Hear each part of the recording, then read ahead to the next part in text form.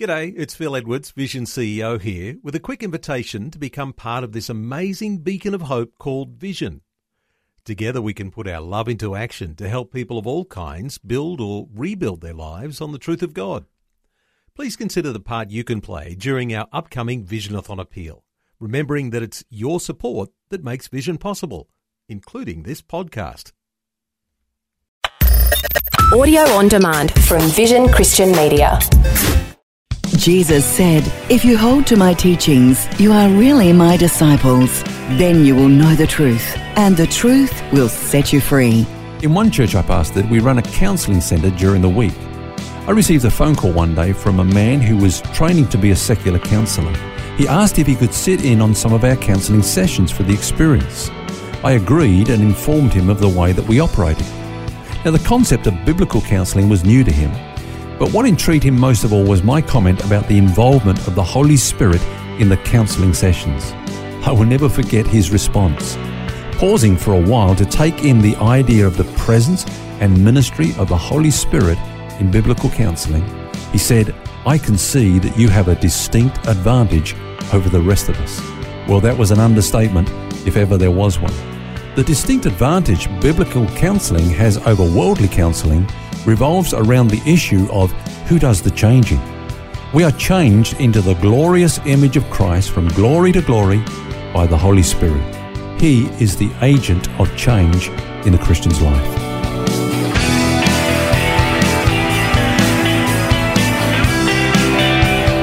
This is Set Free with Ken Legg. And welcome once again to Set Free with Ken Legg. I'm Phil Edwards. And it's been an interesting week looking at the subject of helping others through one-on-one counselling. Am I my brother's keeper? We asked that question, and Ken's been sharing with us this week that whilst there will be specialist areas of counselling in which we would well leave to others as experts, there's certainly a real place for Christians giving counsel to their fellow Christians. We've even noted that in giving this kind of general advice, untrained Christians can be as effective and sometimes even more effective than trained counsellors. Now, Ken, you made some remarks in the opening there about the Holy Spirit's part in this process. It's not really about the work we do, is it? No, that's right. And, we talked also about codependency. And codependency is making that mistake that we can change people. I can't change myself. I can't change anybody else. Nobody can change another person. We can share truth with them, but the one who does the changing is the Holy Spirit. He is the agent of change. And that fits really well, actually, with what you said yesterday, and that is the goal of Christian counselling is to bring people to a state of Christ dependency. Can you give us some practical guidelines for counselling as we close on this today? Yeah, okay. Well, let's talk about some of the practicalities there. Now, I believe in every kind of counselling situation, there's a basic counselling process. Now, that consists of four things. The first thing is getting the facts. Yeah, it's important. Number two, interpreting the facts biblically. Thirdly, communicating hope. Yeah. And then the fourth one is plotting the course. Okay, where are we going to go from here? So let's look at those four things very briefly. The first one, of course, involves getting the facts. Proverbs 18 verse 13 tells us, "He who answers a matter before he hears it, it is folly and shame to him." Now, that's pretty heavy, dude, you know. And how often have we been guilty? Exactly, So God calls counsellors who hastily give advice before correctly appraising the situation foolish and shameful.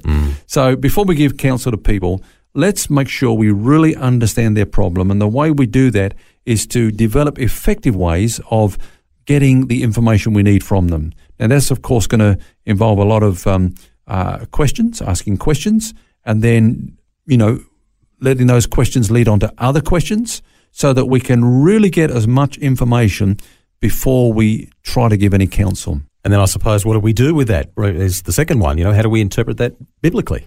Yeah, well, that's exactly right, Phil. And usually as people share, what's going to become apparent is that they've got some wrong perception about things, maybe about God, maybe about their own life, maybe about their circumstances, or, we've been talking about their identity, maybe about Satan, just how big he is or isn't. And so people have got wrong views about things, and usually problems stem from those kind of inaccuracies.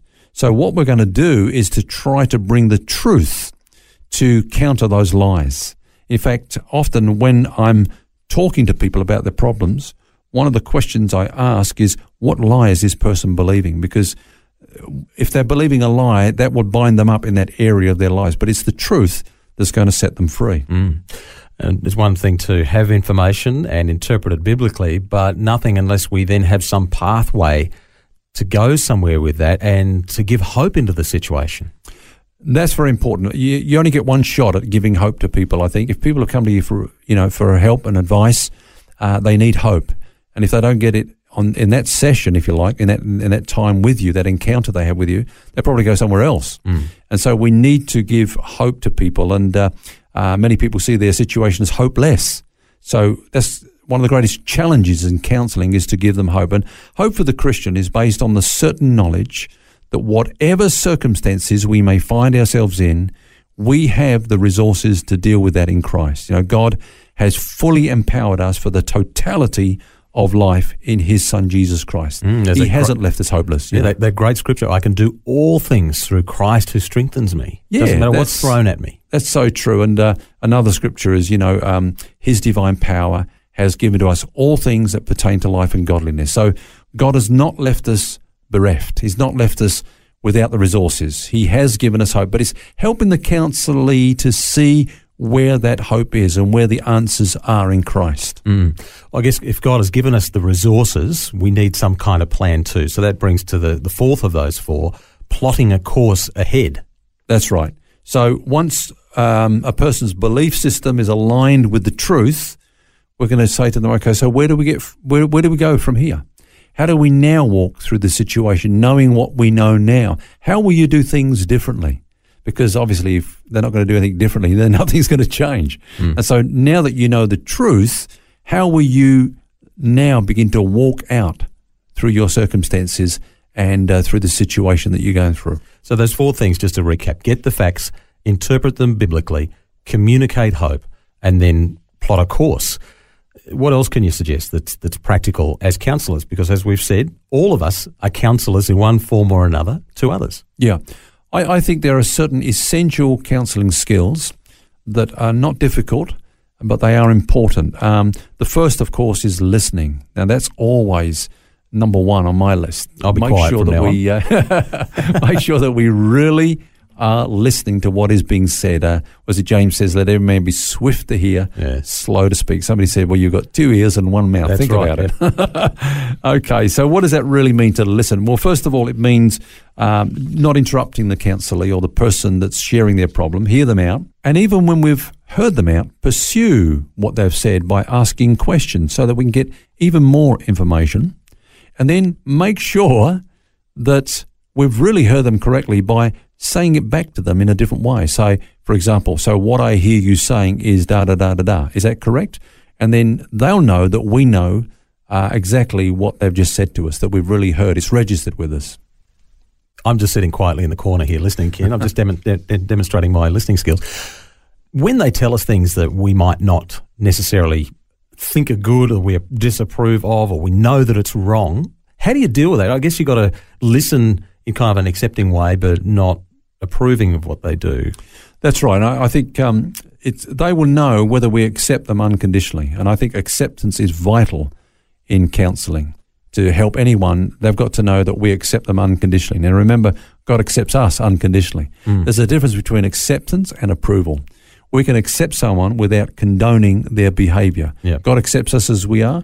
Is he happy, if I can use that term, with the way that we handle every situation? No, but he knows that life is a journey, and he's taken us to where he wants us to be gradually. And I guess if that person has come to us, they've come to us for help, not for condemnation. Yeah. And that kind of support. And then the last thing I would say, Phil, when we're talking about practical skills, is confidentiality. Now, the person often shares some very personal and intimate details with us, and that trust is sacred.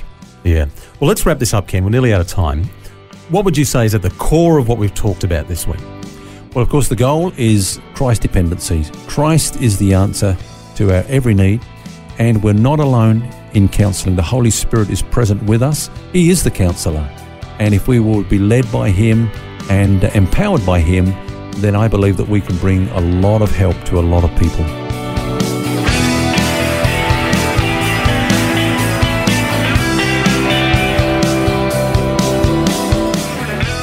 Well, that brings us to the end of our series this week. Hope you can join us next week when we start a brand new one. Until then, remember, you don't have to carry that baggage. God wants you to be set free. For books, DVDs, small group studies and other resources from Ken Legg and details about Ken's ministry, shop online at vision.org.au. That's vision.org.au. Thanks for taking time to listen to this audio on demand from Vision Christian Media. To find out more about us, go to vision.org.au.